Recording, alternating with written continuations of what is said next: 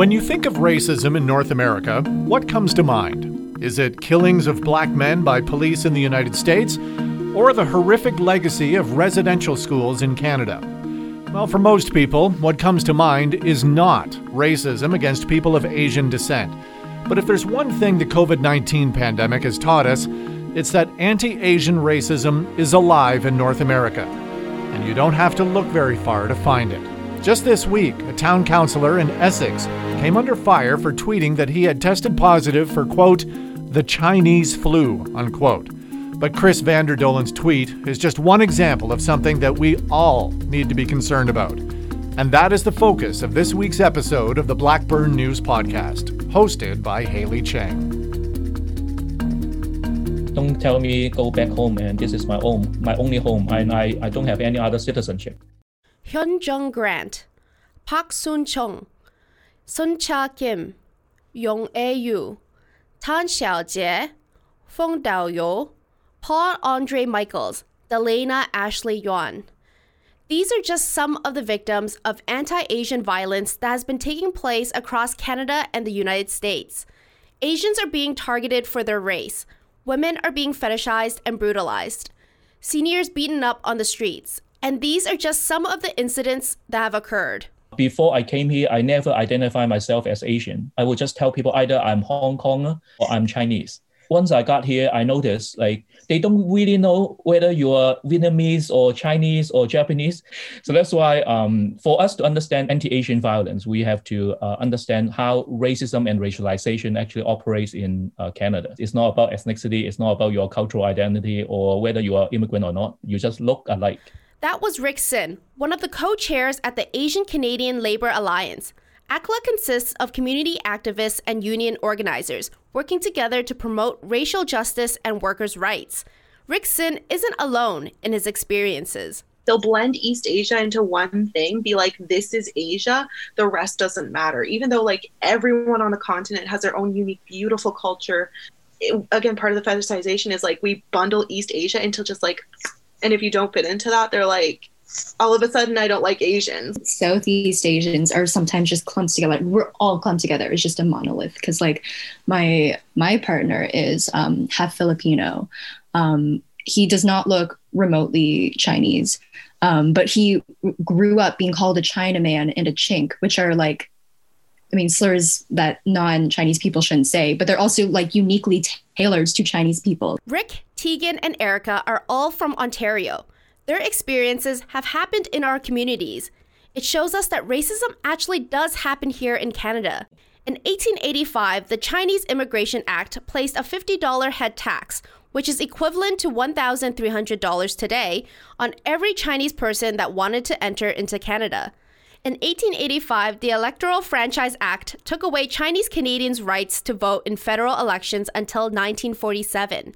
And in 1920, the Dominion Elections Act took away the voting rights of Canadians with Japanese and South Asian heritage. And while those things are in the past, those roots have made it very easy for anti-Asian sentiments to return, as we have seen during the COVID-19 pandemic. A few months ago, when I was crossing the street, there was a daddy crossing towards me and with his daughters. When we were kind of crossing each other, and I actually already immediately kind of take a turn, so to keep the distance. By the time I was turning, so that white man already yelled at me. Started to yell at me and saying 6 feet, 6 feet, 6 feet, and really, really angry. And that actually tells first, people are really angry. So they have to find outlet. And then second, we are the easy target. Rick's experience is not uncommon. From March 2020 to March 2021, over 1,000 cases of racist attacks and incidents from across Canada were reported on covidracism.ca. However, anti-Asian racism is more widespread than these numbers, as many cases are not reported. Prior to the pandemic, Asians usually they report better mental health, but after the pandemic, they report poor mental health. And then their experience of racism explain partially the mental health gap. Professor Carrie Wu teaches sociology at York University and has been researching how the rise of racist incidents during the pandemic has affected the mental and physical health of Asian Canadians and Americans. When we think about anti-Asian racism, it's not just those people who directly experience, right? So also people like us, when we watch the videos, we hear about the news, and then from the media, from Twitter, we see those attacks and incidents. That those kind of incidents affect us as well, right? We will think about our parents, our children, and all that. So those kind of lead to stress. Racism can not only be experienced directly, but also indirectly, right? And that indirect experience can also affect people in negative ways. I've never been with an Asian girl before. I forgot you were Asian. You're basically white. You're really pretty for an Asian. Ask the Asian women in your life if they've heard those phrases before.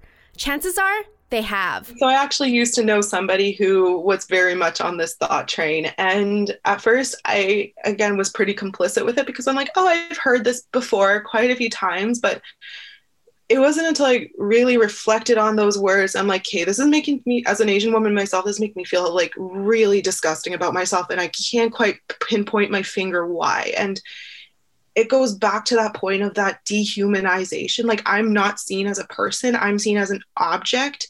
You're not, being attracted to me because you think I'm funny, because you think I'm smart, because you admire my accomplishments, because we just vibe well. You're attracted to me because you think I'm going to be your anime waifu, or you think I'm going to be a, dragon lily, or whatever millions of stupid things I've seen people call Asian women. And it's completely false.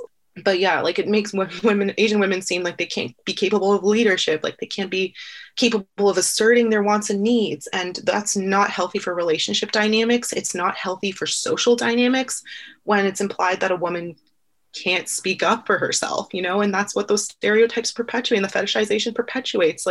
We're seen as someone to serve men. That was Erica, one of the co-organizers of the Stop Asian Hate Vigil and rally that took place in London's Victoria Park on March 26.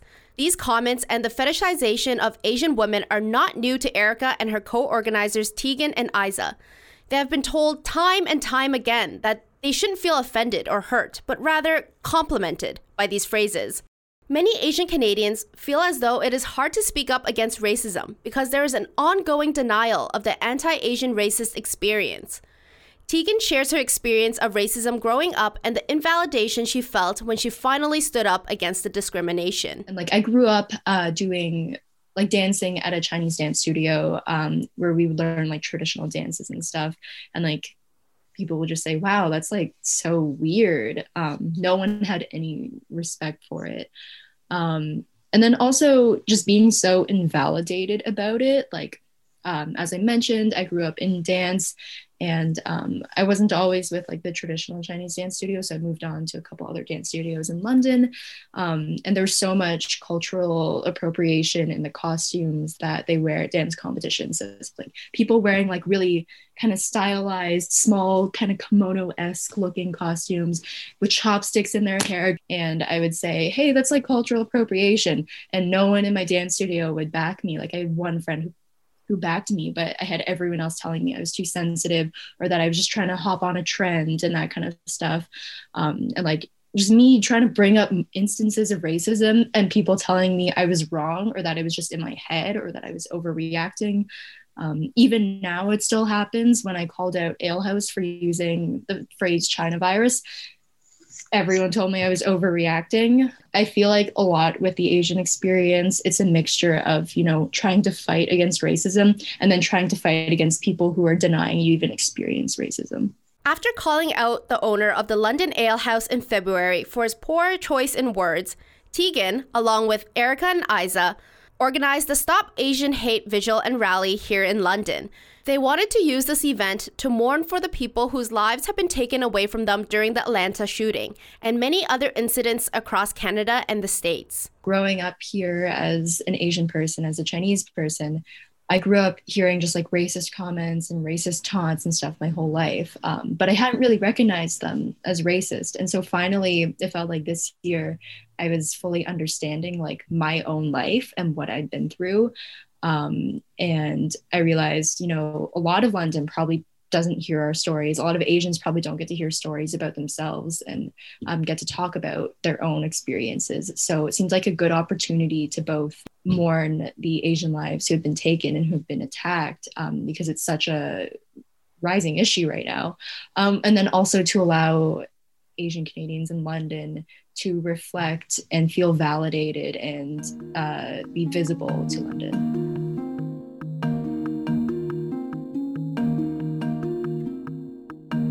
There has been the Black Lives Matter movement and Idle No More, but we haven't seen a movement against anti-Asian hate at the same scale and level. If racism against the Asian community has been around for so long, how come it has taken so long for them to speak up? The amount of gaslighting that's occurred for so long against Asians here in North America. I spoke about my individual experiences, but that's gone on forever of just Asians being told that they have it better than others. It's in part because of the model minority myth. It's in part because of the gaslighting and the invalidation. I think a lot of things do contribute to that. And just us as a community being told not to make our own problems the forefront ever. We are expected, you know, to care about everyone else except ourselves. And I think that's a big reason for it. Because I know a bunch of the people I've talked to who are Asian, they've shared my experience in not being comfortable talking about their experiences, not recognizing that their experiences were racism, not feeling like they have the right to even talk about their own experiences. There are so many reasons why the Asian community tends to be more silent when it comes to discrimination against them. These reasons need to be tackled one by one, starting with the model minority myth that Tegan brought up. But what is the model minority myth? And why is it problematic? One of the ideology that I want to point out is model minority myth. People assume like Asian or Asian immigrants are doing well because they work hard, and they also likely have their children going to school and do well in universities. And because they use Asian to say, we don't really need affirmative action because like immigrant or visible minority like Asian could actually do well without affirmative action. Tegan and Erica explains the issue with the model minority myth and how it is not helpful when trying to solve interracial conflicts and anti-Asian racism. It benefits nothing but white supremacy. People who believe that the model minority myth is good for Asians and that we benefit from it don't understand what it is at all.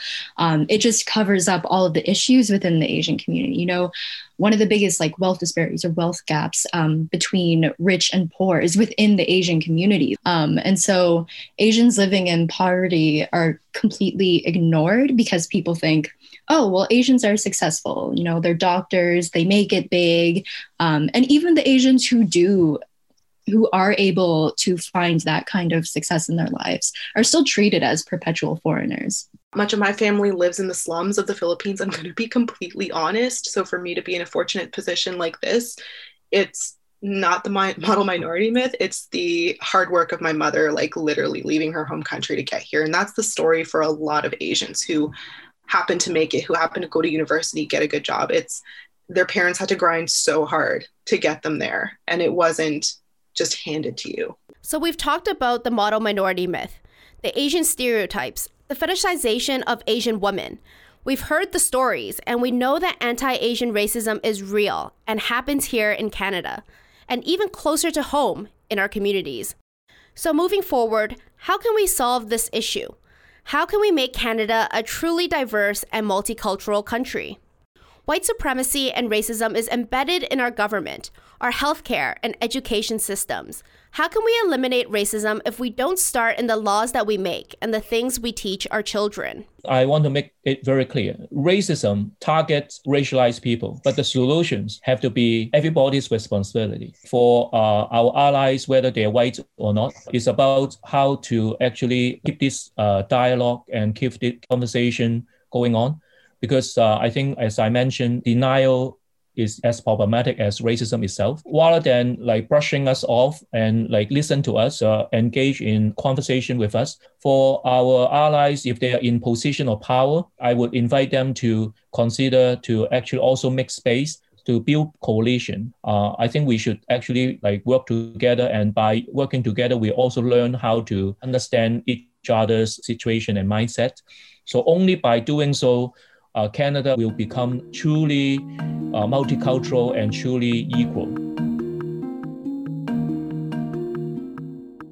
We as an Asian community are hurt and exhausted, and it's tiring to have to explain to people over and over again why our voices and experiences deserve to be heard, and honestly, why you shouldn't be racist. It is so easy to be supportive and to share posts online with the hashtag #StopAsianHate when that's what everyone around us is also doing. But being actively anti-racist should not be a trend and should not have a shelf life. It sucks, but as soon as the trend dies out, as soon as white people stop talking about it, it's not going to be an issue at the forefront anymore. And I mean, I think we saw some of that with the Black Lives Matter movement when it was, I guess, super trendy to care about it. Everyone was posting their Black squares and the hashtag and tagging each other in Black Lives Matter challenges, which is incredibly unproductive. But like now I see a lot of the white people who had posted about it, they're not talking about Derek Chauvin's trial that's occurring right now.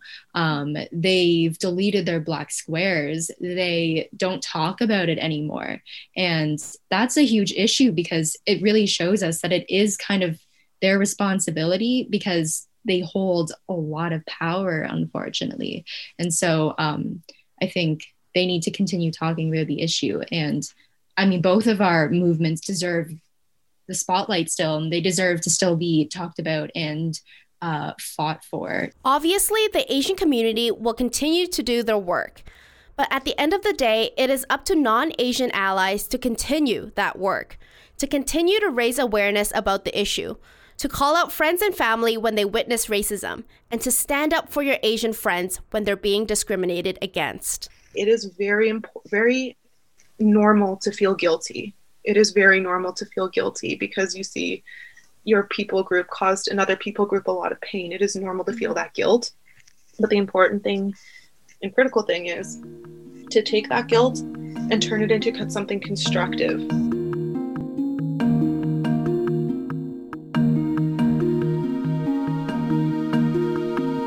This episode of the Blackburn News Podcast was written by Hayley Cheng. It was produced by Hayley Cheng and Taylor Dixon.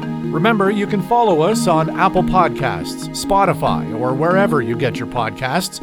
You can also listen at blackburnnews.com. The Blackburn News Podcast is a presentation of Blackburn Media.